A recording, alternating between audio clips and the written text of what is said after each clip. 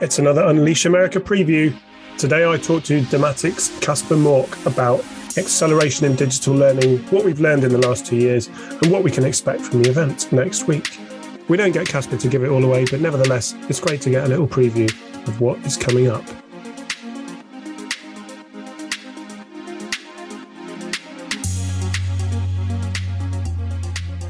Without giving away too much, we just want to get kind of a flavour of what you're talking about at this event coming up on the 25th and 26th of May.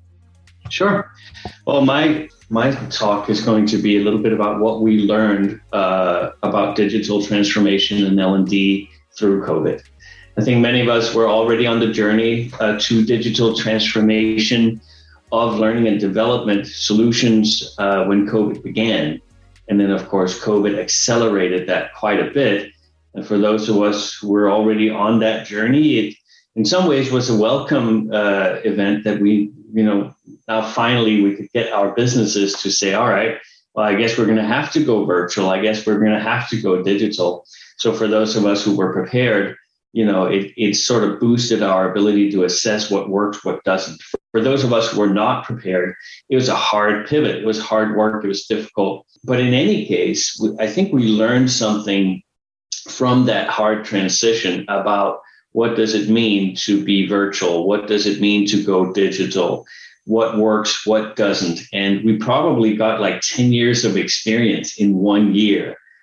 So that's what my conversation, rather than a talk, is going to be about, because I want to have a conversation with the audience, talk about what did you learn during COVID about L&D? What worked really well? What have you realized is not going to work at all? And what do we do going forward? Now that we're, at least in some places of the world, able to go back into the office, able to be, in a classroom or something like that, how do we make that blend now? How do we make it work optimally for our learners in the future? That's the conversation I want to have with the audience.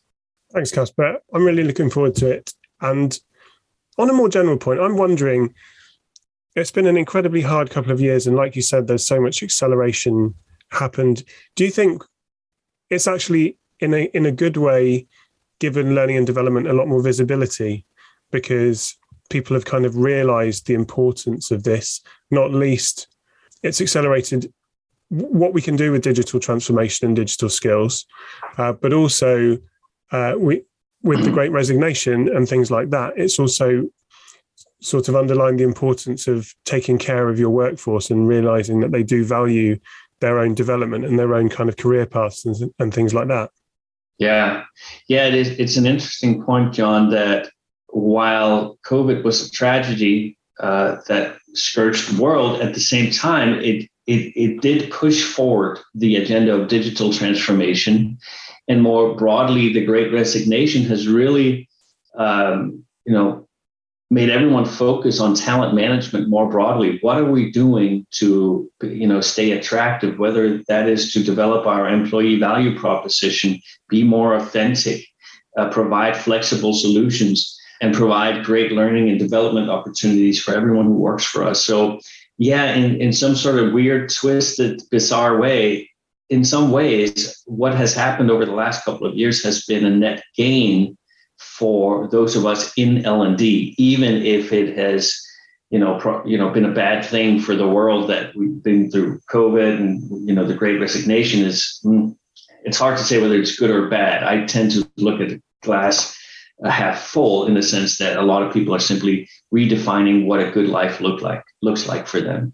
And that's a good thing. And so in L&D, yeah, you're right. It really has made us move forward much faster than on a path we were going down anyways, I think, but much faster than before. So that's a good thing. Yeah, I think so too. And it's at least a good thing to be able to take something positive out of a very disruptive last couple of years. For me, I just wanted to have a quick catch up and see what your session was all about. Really looking forward to the event. For many people, I know that they really, really want to get back to face-to-face and seeing people and convening with people in the industry, be it HR and L&D and future of work and everything like that. For me, it's going to be the first time in a long time I've been to America. So very exciting. Yeah, it'll be fun, John.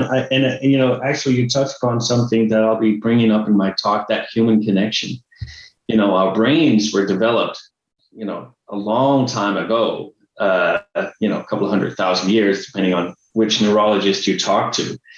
Digital communication over the web, like we're doing now, was developed 5-10 years ago, at least to an extent where you could use it. And the question that I'll be challenging my participants or listeners to think about is the human brain even evolved to a stage where this type of conversation can fulfill all of the needs that we have for communication, learning, and development?